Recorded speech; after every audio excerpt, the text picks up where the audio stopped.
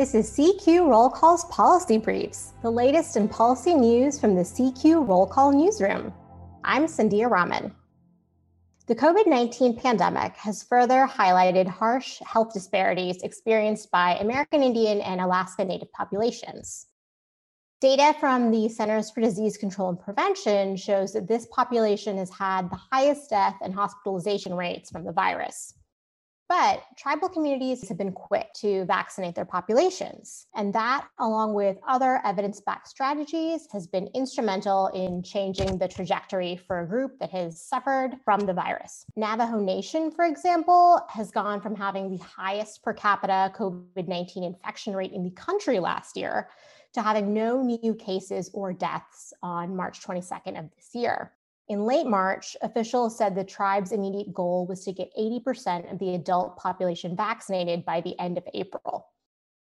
Vaccine acceptance rates are high among many tribal populations. Data shared during a Senate Health, Education, Labor, and Pensions Committee hearing recently showed 75% of Native people are willing and want to take a COVID-19 vaccine, and mainly cited it as an important responsibility to their community.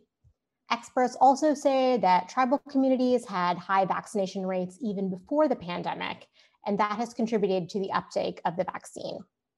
As of April 5th, the Indian Health Service says that over 1 million doses have been administered, and the 7-day rolling average for testing positive of COVID-19 continues to be lower for IHS than the general US population.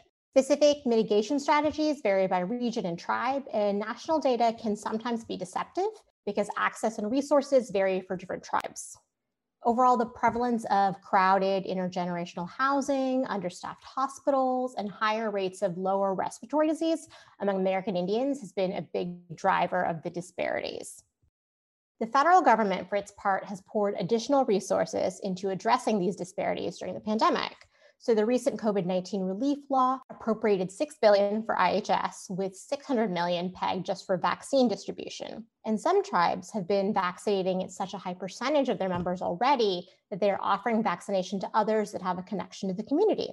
But remember, widespread vaccination isn't the only strategy responsible for fewer cases of COVID.